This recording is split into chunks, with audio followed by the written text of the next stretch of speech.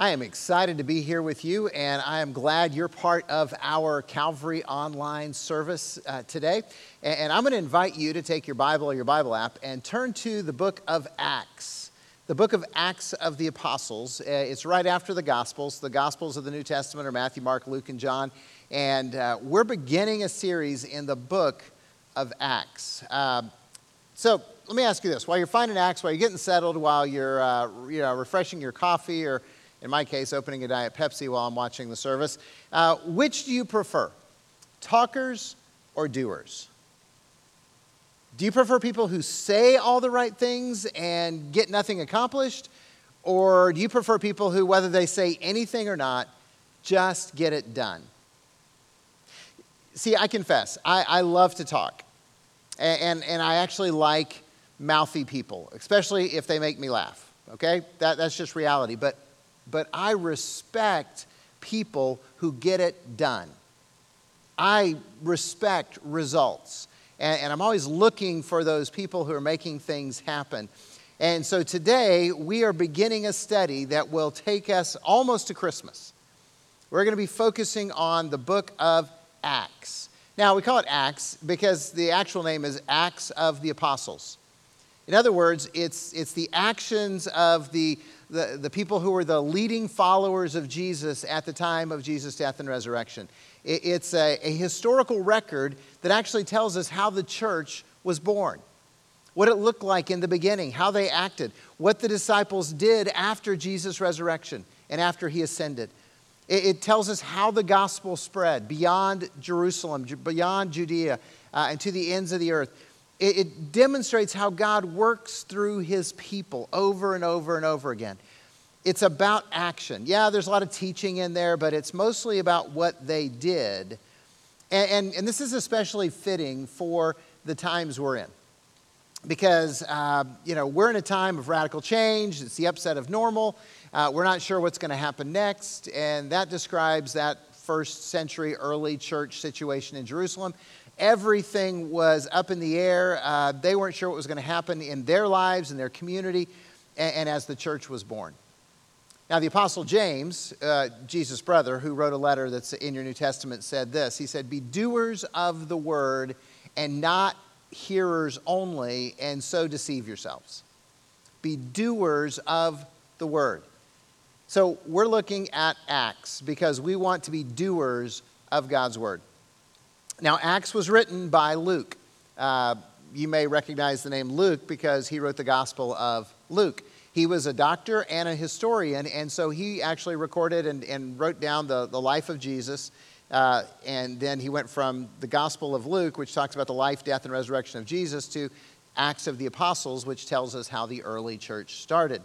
So it's a continuation of events, of a historical recording by a guy who loved to study history and wanted to tell the story of Jesus. So let's look at Acts chapter 1, beginning in verse 1, and really just look at this beginning statement of Scripture of the book of Acts.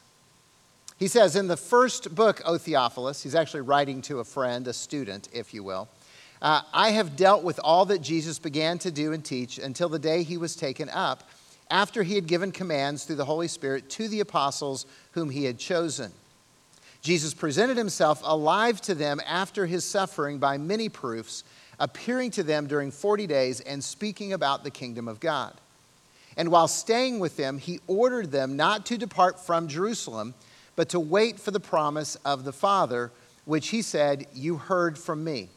For John baptized with water, but you will be baptized with the Holy Spirit not many days from now.' So when they had all come together," that's Jesus and the apostles, "they asked him, 'Lord, will you at this time restore the kingdom to Israel?' And Jesus said to them, 'It is not for you to know what times or seasons that the Father has fixed by his own authority. But you will receive power when the Holy Spirit comes upon you. And you will be my witnesses in Jerusalem and all Judea and Samaria and to the end of the earth.' And when he had said these things, as they were looking on, Jesus was lifted up and a cloud took him out of their sight. And while they were gazing into heaven as he went, behold, 2 men stood by them in white robes and said, 'Men of Galilee, why do you stand looking into heaven? This Jesus who was taken up from you into heaven will come in the same way as you saw him go into heaven.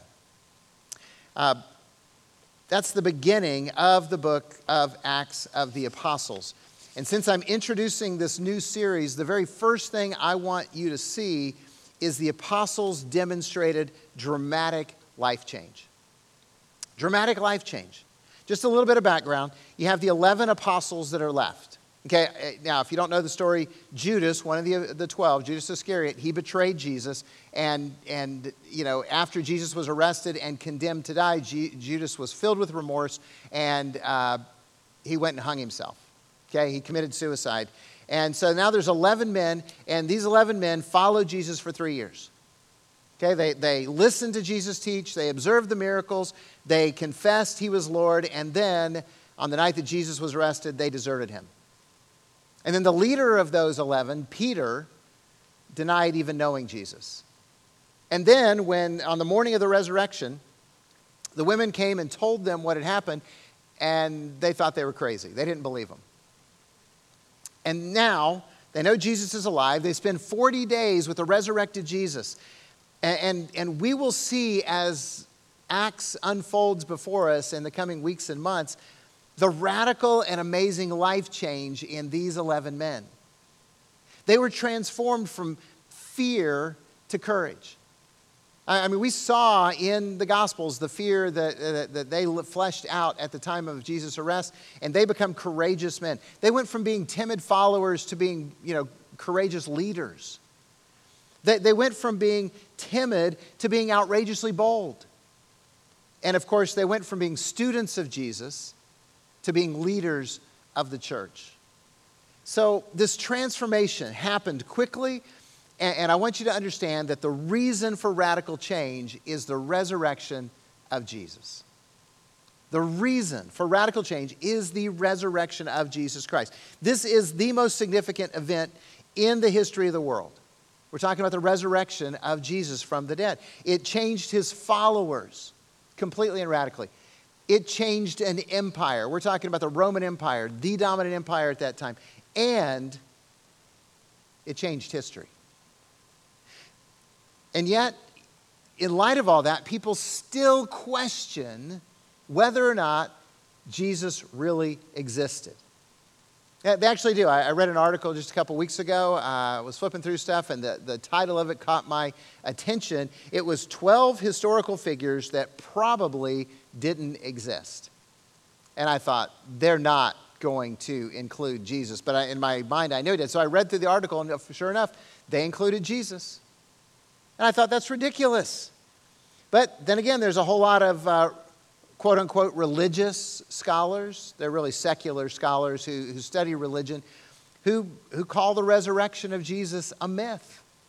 They just flat out don't believe it. They talk about it in all those ways. Yet the existence of Jesus is historically verified in numerous ways. In numerous ways. If you were holding a trial, it'd be easy to prove that Jesus actually existed and that he was raised from the dead. First of all, there was a Jewish historian, not a follower of Jesus, first century, named Josephus, and he references Jesus, including the execution of Jesus. And then there are these Roman politicians that we have letters of writing back and forth, Pliny and Tacitus. And by the way, they were not fans of the church. They were not fans of Christians. But they have references in their letters to the crucifixion of Jesus under Pontius Pilate during the reign of Tiberius. Emperor Tiberius. And then, of course, you have the writings of the New Testament. And these writings were all put together in a time of actual witnesses and participants. These are the people who saw it, who experienced it. They would have been the ones who said, you got that wrong. By the way, there were other what's called pseudo letters, fake letters that were written about Jesus and written during that time, claimed to be authors that were there. And the early church, the leaders who saw that stuff and who knew those people, they threw them out and said, these things are fakes. We know they're not real. So ultimately, the greatest proof of the resurrection of Jesus is the extreme life change of the apostles. I mean, these are the guys who were there. And their lives were radically shifted from what they knew before Jesus died and after he rose from the dead. They were new men, completely different. I love what Chuck Colson of Watergate infamy said. By the way, if you don't know who Chuck Colson is, Google him. Look up Watergate if that was before your time. But this is what he said in defending the reality of the resurrection of Jesus. And it makes perfect sense when you hear it. Chuck Colson says, "I know the resurrection is a fact, and Watergate proved it to me." How? Because 12 men testified they had seen Jesus raised from the dead. Then they proclaimed that truth for 40 years, never once denying it. Every one of them was beaten, tortured, stoned, and put in prison. They would not have endured that if it weren't true. How does he know this? He goes on to say, Watergate embroiled 12 of the most powerful men in the world, and they couldn't keep alive for 3 weeks. You're telling me 12 apostles could keep alive for 40 years? Absolutely impossible. You see, the resurrection of Jesus is real. Jesus is alive. He changed the apostles' lives. He's changed my life.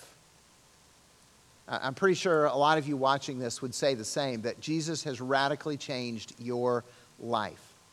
You see, at Calvary, we want everyone to meet the person of Jesus because we know he's going to change their lives. Now hear this, because this is really important in a day where biblical Christianity is a minority in this country. Our goal as a church is not to get people to attend church and agree with a set of, written down principles. Okay, that's not our objective in trying to reach people. Now understand, I want you to read the Bible. I want you to study God's Word. I want you to believe it. Here at Calvary, we give Bibles away because we believe the Bible is the inerrant, inspired Word of God that tells us what to believe and how to live. That's our conviction. And yet, at the same time, my greatest desire is not for people to believe the Bible, but my desire is for them to meet the person of Jesus Christ and have Jesus change their lives, because the living Jesus is the reason for the life change. Okay, there's a lot of people who say they believe the Bible and don't have a life-changing relationship with Jesus. But if somebody experiences a life-changing relationship with Jesus, they're going to read the Bible. They're going to believe the Bible. Because Jesus comes alive out of the pages and they fall in love with him and they want to know his truth, his word, and let it penetrate their lives. That's a reality. You see, when you're sharing Jesus with somebody or having a conversation about God with somebody, don't try to convince them from what the Bible says. Look, maybe 50, 60, 70 years ago, you could begin a conversation with, well, the Bible says, because most people in America then at least acknowledge the Bible as an authoritative book. That's not the case today. Today, most Americans don't really put credence in the Bible. They don't see it as an authoritative book. Now, look, for you and me, if we're followers of Jesus, if you believe Jesus is the one and only Son of God and Savior of the world, you believe that he died on the cross to pay for your sins and was raised from the dead, and you've made a commitment to follow Jesus with your life, then the Bible is the Word of God. The Bible tells us what to believe, tells us how to live. It opens up the wisdom of God to us. It is our book. It is our authority. But it doesn't translate out to people who don't know Jesus. You know what translates to them? You. Your experience with Jesus. That's your credibility right there. Telling people how Jesus Christ changed your life. They can't argue with that. They can't refute that. They can't dismiss that as not being real. Because it's your story. They don't have to believe you, but they can't discredit you. You know what goes along with that? Is people seeing the life change in you. When they knew you before and now they see a different person, then that's powerful. That's dramatic. That's what gets their attention. That's why we talk about character all the time here at Calvary, because you can't represent Jesus unless you reflect his character. That's why we're all about life change. We want to lead people to a life-changing relationship with Jesus Christ. You see, the apostles did not start a religion based on written documents and precepts. No, the apostles started a movement based on the resurrection of Jesus Christ from the dead. And the fact that they knew him and they saw him and they believed in him and they followed him. And then they wrote down all the stuff we call the Bible about their experiences and told us the story so that we could tell it to other people as well. So the apostles were radically changed because Jesus was raised from the dead. I hope you can see that. I hope you believe that. They knew it. I hope you know it. And then, in Jesus' final recorded conversation with them, he told them, don't get distracted from the mission. Don't get distracted from the mission. I don't know if you caught this when we were reading through this. In verse 6, it says, so when they had come together, they asked him, Lord, will you at this time restore the kingdom? I love that. The apostles are so much like us. Jesus is alive. They're hanging out with him. Their lives are changed. And then they ask him, is it time for the kingdom? Is it time for you to take charge? Is it time for you to restore the kingdom to Israel? In other words, they went right to politics and power. Right to politics and power. Jesus, who's going to win the election? That's where they went to. And I love Jesus' response. The first thing he said was none ya. Yeah, you know what I'm talking about. Verse 7, he says it's none of your business.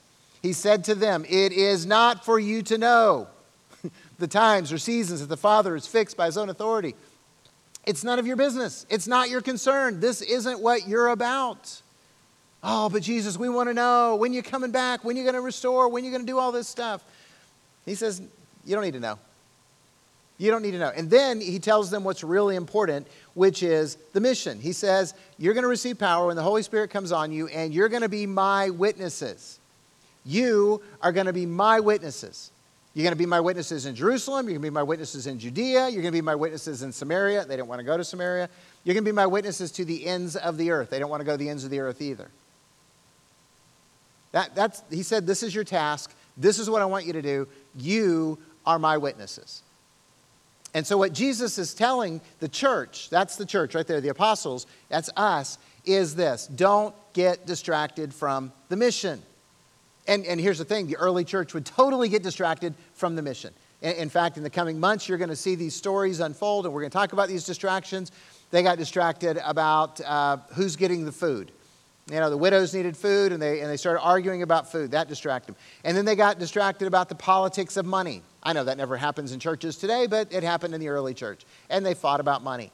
And then, of course, they got distracted by being cozy and comfortable in Jerusalem, and God had to get them out of Jerusalem so they could go to the ends of the earth and make that happen. And then they got distracted about the rules. What does it mean to be a Christian, and how do we have to live, and what it goes on with that? And so there's all these distractions that we're going to learn about in the coming months. Look, don't get distracted from the mission. The mission of Calvary is to lead people to a life-changing relationship with Jesus Christ through the love of his people and the power of his truth. That's our mission. That's what we're all about. Let's not get distracted from that. Let's not get distracted by the COVID crisis. Look, we're all tired of the COVID crisis. I get that. I'm tired of it, you're tired of it. And it's affected us in so many ways. There's so much fear. All the conversation about shutdown, this, and this can open, but that can't open. And the injustice in that, which businesses can be open and which ones can't. And we argue about face masks. You know, you got to wear them. They don't do any good. You put them on, do this, don't do that. We get so angry at each other about our convictions. And then the social distancing. And then we argue about whether schools should open or schools shouldn't open. And of course, you're watching this at home. We're not gathering right now in person. And it breaks my heart. It frustrates me.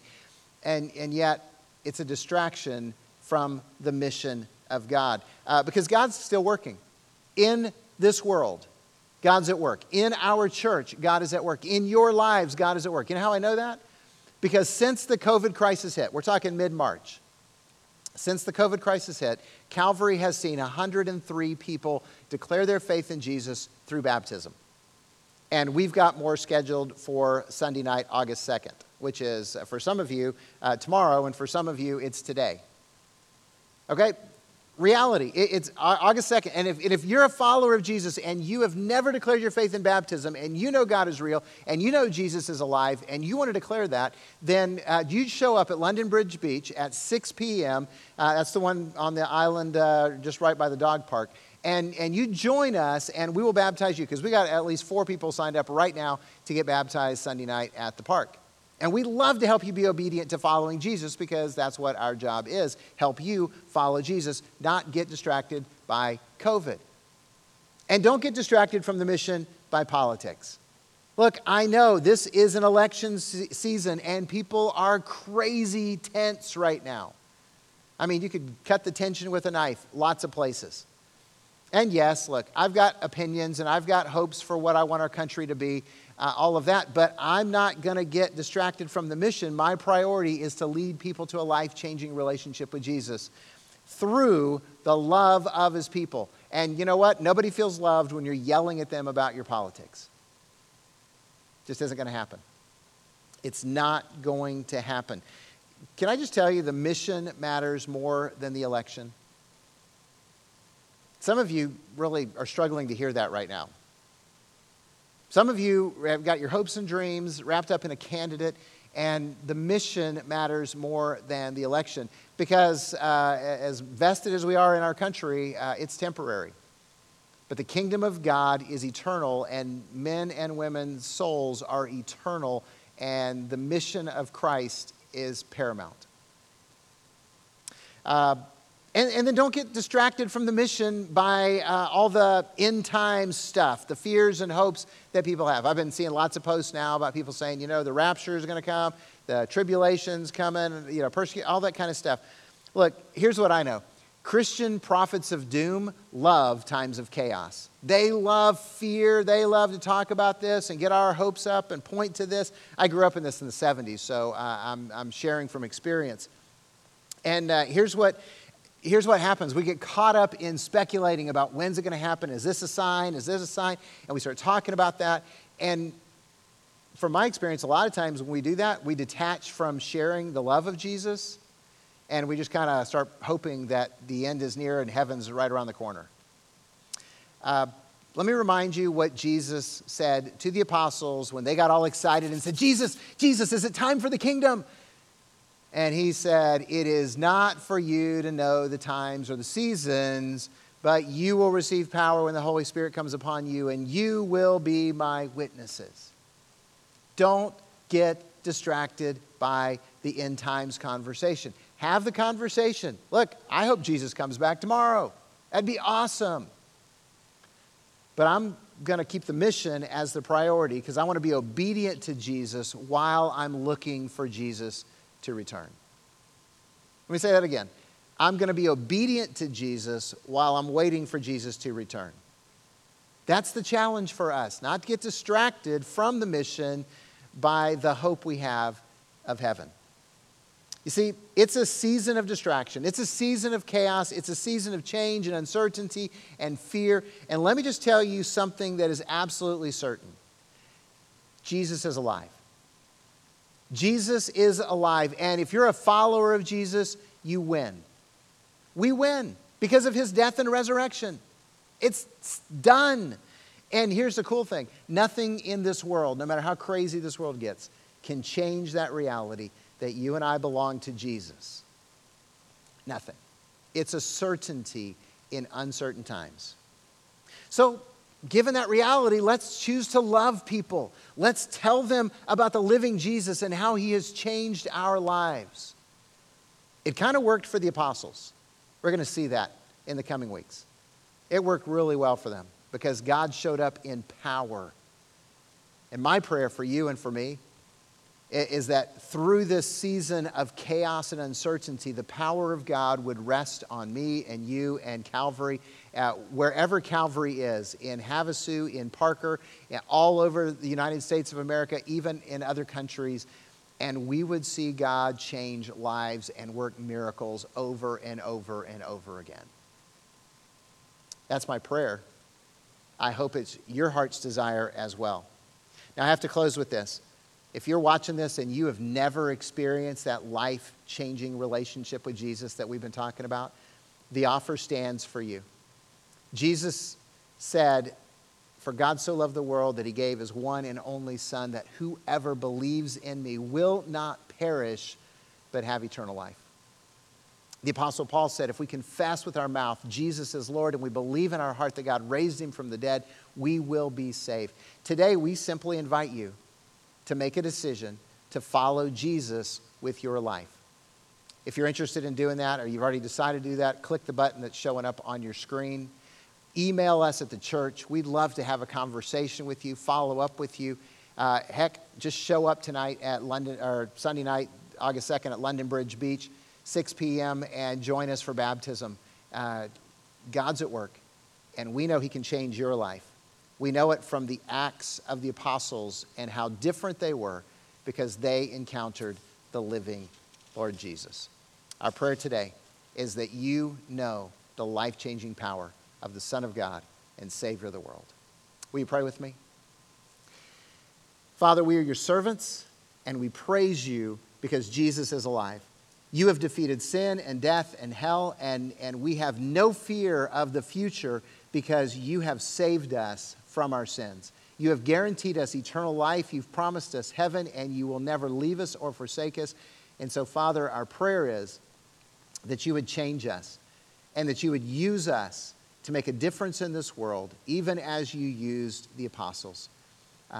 And Father, for those that are seeking you, that want to know that assurance that you really are real and that you're alive and that you've changed their life, I pray that you'd meet them right now and express to them your love and your grace that will forever change who they are. This is our prayer in Jesus' name. Amen. Let's continue to worship the living God.